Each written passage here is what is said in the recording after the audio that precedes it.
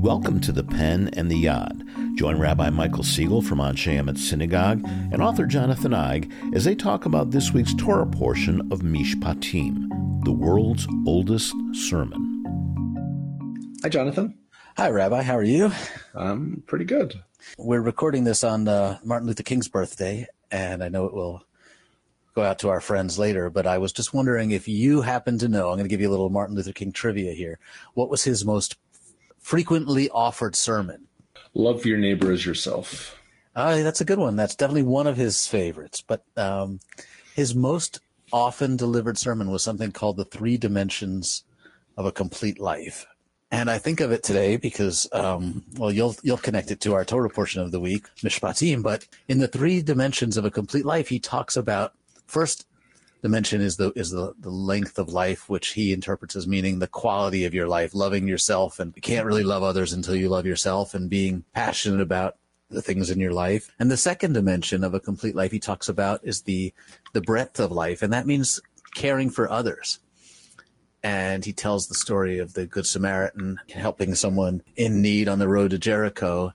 And he warns us that, if you fail to help others because you're afraid or you're worried about your own welfare, you should think not so much about what might happen to you, but what might happen to that person that you fail to help. And then when you have those 2 dimensions, the length of life and the breadth of life, you can start to think about the height of life, he says, which is reaching for God and trying to live for something that's beyond your comprehension, that you can't see, and lifting yourself and your whole society around you. You can listen to it on YouTube later, but I wondered if you would help us understand how that connects us to Mishpatim.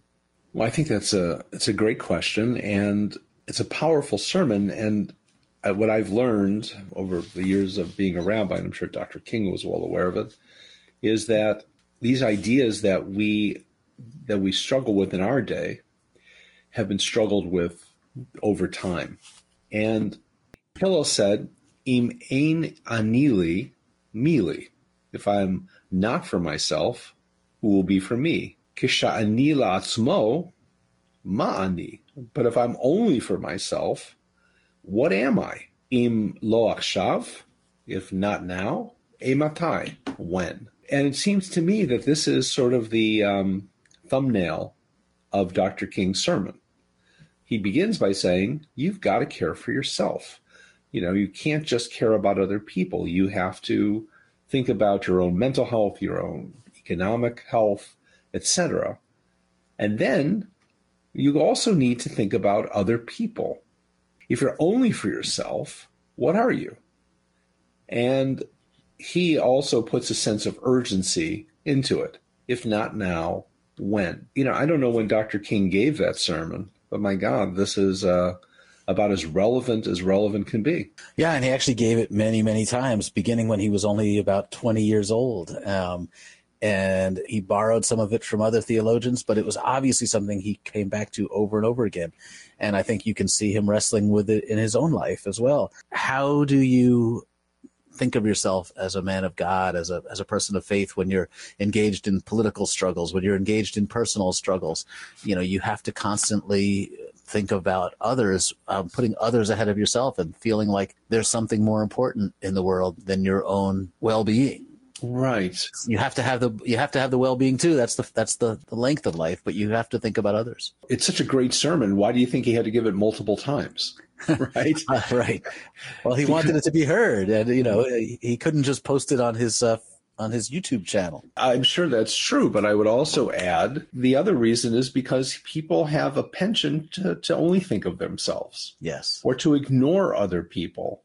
And the thing that Hillel and Dr. King had in common was they were both deeply religious people. So God played a role here, and I'm quite sure that Dr. King was very familiar with the teaching of the portion of Mishpatim, as you mentioned at the onset. And in this portion, you have this remarkable teaching. You shall not ill-treat any widow or orphan. If you do mistreat them, I will heed their outcry as soon as they cry out to me. And my anger shall blaze forth, and I will put you to the sword. and your own wives shall become widows, and your own children shall become orphans. The fascinating part of this is not the sermon. The sermon is take care of those who are on the margins of the society. And who's the most vulnerable in that society? Widows and children, people who have no one to protect them, people who are really left to the vicissitudes of life in the worst sense of the word. And if we don't take care of them, no one will take care of them. So the Torah is doing that, and so that's very much a part of what King and Hillel are saying. But what we call the chiddush, the new element here, is if you mistreat them, God is saying, I will heed their outcry. In other words, I'm their protector. And so God is saying, if you don't take care of them, then you will pay a price. Your society will pay a price. And there's going to come a day of reckoning. You're going to find that your wives, your children will suffer that same fate. And that, I think, is the missing piece in this conversation. It's not just about me. It's not just about what I think. It's just about, how I'm feeling today. It's about the sense that there's a God watching who cares deeply about those who are cold on a day like today, or those who are hungry on a day like today, and is wondering why we're not as concerned. Yeah, what's so interesting to me about that is that God is warning of the promises of punishment, that, you will be laid low. You will get the same treatment that the people who are in need are getting. And I wonder why there's this sense of a threat involved. Is that just a sign to you of how important this is, how serious it is? Because God isn't just saying, what King said is that it will be good for you, that it will lift you up, it will make you a holier person. Here we're hearing, you better do this or else there will be punishment. I think there's two responses to that. On the psychological level, it's easy to have a moment where you feel something and maybe even give someone something on the street and then kind of pat yourself on the back and keep walking without thinking about the larger problem. And so the psychological piece is to say to people, well, there's something in it for you because you're going to get punished. I think that is a big part of this. But I also think that God is telling these people, and the Israelites in particular, I gave you this land to live on. They were talking about the land of Israel. And so you're going to play by my rules. And my rules are you're going to see the world through my eyes. You're going to see the world through a religious person. So you're going to hear in your back of your mind at all times the conscience of God working within you. And I think that's part of this as well. You have this covenant with me. Whether it's land-bound or Torah-bound, it's all the same. You are bound to me. And so you have this responsibility to open your eyes and see. And one of the really interesting aspects of Jewish history is that we have actually been really true to this commandment. Wherever you go, Jews are giving tzedakah for those people in need. This is especially true in the traditional community, but throughout Jewish history, we have a very rich history of taking care of each other. In other words, this commandment has been heard by the Israelites, and this sense that I am responsible for my brothers and sisters is very much part of this, and it stems from commandments like this. Yeah, it strikes me that maybe this connects us back to what King was saying, because God is saying, nobody's looking out for these people, but God is looking out for them. And you better look out for them too. And maybe that is a way of us reaching up toward God as humans and feeling like we are trying to be holier because we're doing what God not just tells us to do, but what God is doing. And that's looking out for the stranger. Yeah, I absolutely think that. And frankly, I think, and you would know this better, but my sense is that King really lived with that voice of God in his head. He was very much motivated and very much conscious of what God wants. Yeah, we see that over and over again, which is why when his closest advisors are telling him that it would just be more practical and more pragmatic to stick to voting rights and not talk about the war in Vietnam, or stick to segregation and not talk about racism in the North, King has to explain to them over and over again, don't you know that this is about something bigger for me? This is about God. This is about my faith. It's not about what's going to help us most with fundraising or help me most in the Gallup polls. People who are not religious, even his closest friends, they don't understand that. It's an interesting issue that you have the Torah and it's plainly written, and yet there was a need for the prophet. The prophet was God's voice in the community.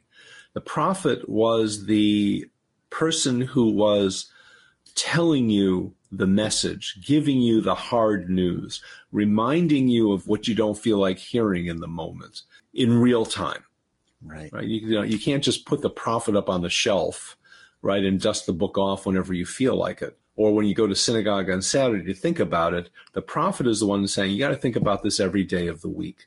The prophet is the voice of God in society. Abraham Joshua Heschel, who actually wrote the book, The Prophets, who knew about prophets on a deeper level than just about anyone who ever lived in the 20th century, referred to Dr. King as a prophet.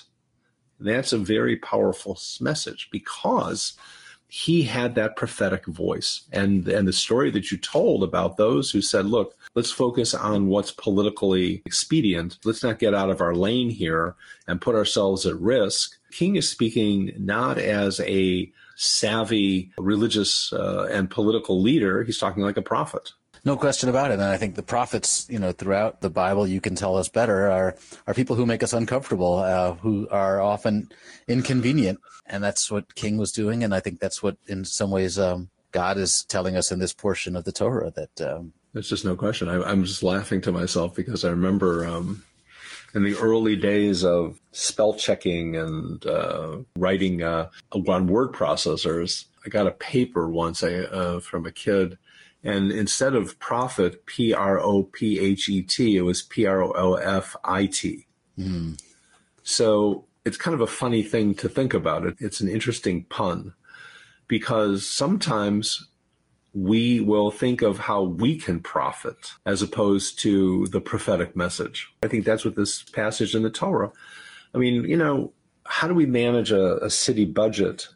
Right? What do we do with all of the people in need? We've got to build roads. We've got to build other things. We've got to attract tourists. We've got to be mowing the lawns and all the other mundane things that can make the city look beautiful and plant trees all over the place. And yet, are we really giving our resources? How do we balance that? And I think sometimes you need the voice of God in the back of your head. Not sometimes. I think that's what being a religious person is, the feeling of commandment, the feeling of outrage, and not saying, well, this is the way it's always been, this is the way it always will be, so that's just the way it is. God expects more of us, and I think that voice was with King all the time, and we all strive for that. I don't want to leave this podcast with a pie in the sky notion, in the sense that if you pay attention to what Hillel said, and you look at the structure of that aphorism, he says, if I am not for myself, who will be for me? And if I'm only for myself, what am I? Note that he begins with the self in the same way that King began that sermon. You have to take care of yourself first, right? But what are the boundaries of that? That becomes the larger question. And what are our responsibilities as a community? How do we build out from that? But it's not to be so selfless that we forget about ourselves, nor is so selfish to only think about ourselves.